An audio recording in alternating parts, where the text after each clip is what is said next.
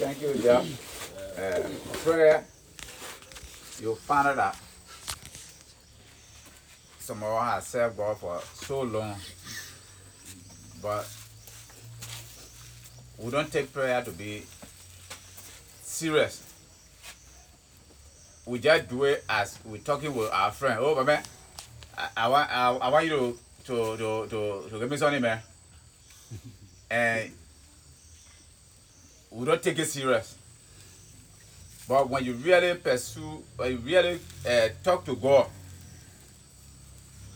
you can know within yourself that God is listening, is hearing you. It will be like how they're talking to us, we all looking at him, that how when you are praying, if you are really focused, you can know that God, and when the answer coming, when the result of that prayer coming, you can know. You will know. If it will not come right away, sometimes it takes time.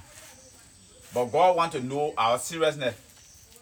Not to just say, you know, many days when I go, I say, oh, we say, I want you to do something for me, man. And I just talk it.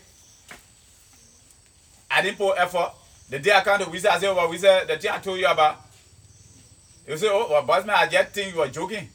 I just think you were joking. Because you will not take it to be serious. But if I constantly hammering him or approaching him on the issue, he will turn to me.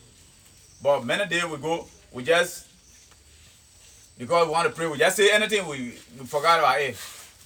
Whether answer come, whether we were talking to somebody for response, we don't think of that.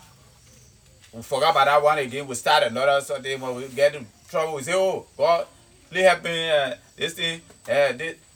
After certain time, it's something like, you can even be walking. You can pray in your heart.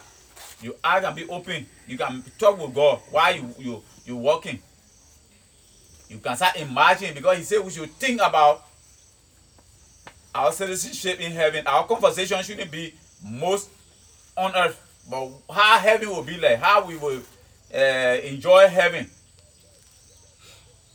So prayer had a key to tell you more about what you want to know about heaven. Those people, they're talking about Peter then, they were human beings like us. But because they were sincere in praying, God was answering them. God will show you something. God don't have to bring manna and pull it down, but God can tell you what to do to get what you're able to get to eat. You don't have to come, Peter, I put something down there to eat. John, I put something down there to eat. No. But he can tell you how you can get it. If you go beyond it, you get it. This is how God works. But so you see, most of our prosperity message, somebody will push this man until he fall down because he wants to prove that God is using him. So he will say, I pray he'll be hitting this man until so that finally this man fall. Then he say the Holy Spirit of God. No, God don't perform that way. But prayer or supplication help us. Thank you, dear. Thank you, guys. Thank you. Practice prayer. It's definitely the foundation for our relationship with God.